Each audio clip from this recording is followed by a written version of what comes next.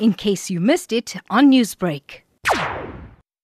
No, it is completely forbidden. All social gatherings are seen as the super spreaders, as the authorities call them.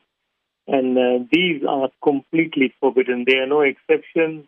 Faith-based organizations, whether they're having a service or any kind of a faith-based gathering, is completely forbidden under the special conditions of Lockdown 3, as announced by the President on Tuesday night.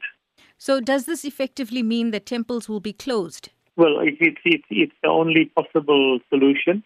I think from what we know already, the majority of our temples have been very responsible and have indicated that they are closing their temples until such time the situation changes, at least for the 15-day period. So after the 15-day period, will the Mahasabha be reviewing the opening of temples? Yes, we will, depending on what is going to happen in terms of the possible amendment of the regulations, a review of the situation, because that's what the President and the Minister in Nkosazana Duma have indicated, that they will review the entire situation after the 15th of January.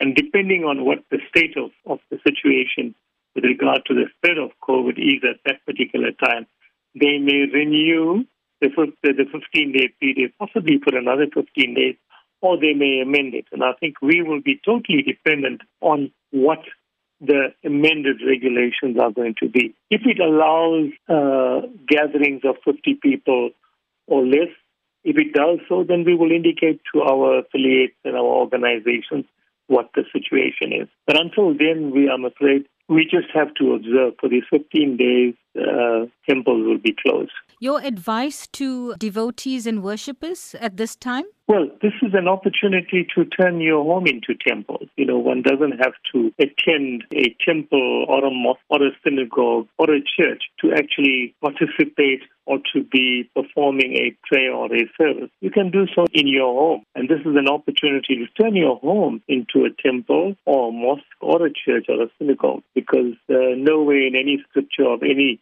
faith group does it say you must perform a prayer in a place of worship. Anywhere where it's convenient for you, you may perform that service. Okay, and also to stay at home and stay safe. Well, of course, right now with the spread of the virus being what it is, I mean, it's just unbelievable. Every minute of the day, every hour of the day, it's one of two things that you hear on WhatsApp: the announcement of someone's funeral, or the death of someone who's passed on because of COVID, or the news that another person has now been tested positive. So yes, the second wave is frightening, to say the least, and the safest place on earth right now is to stay at home. Newsbreak, Lotus FM, powered by SABC News.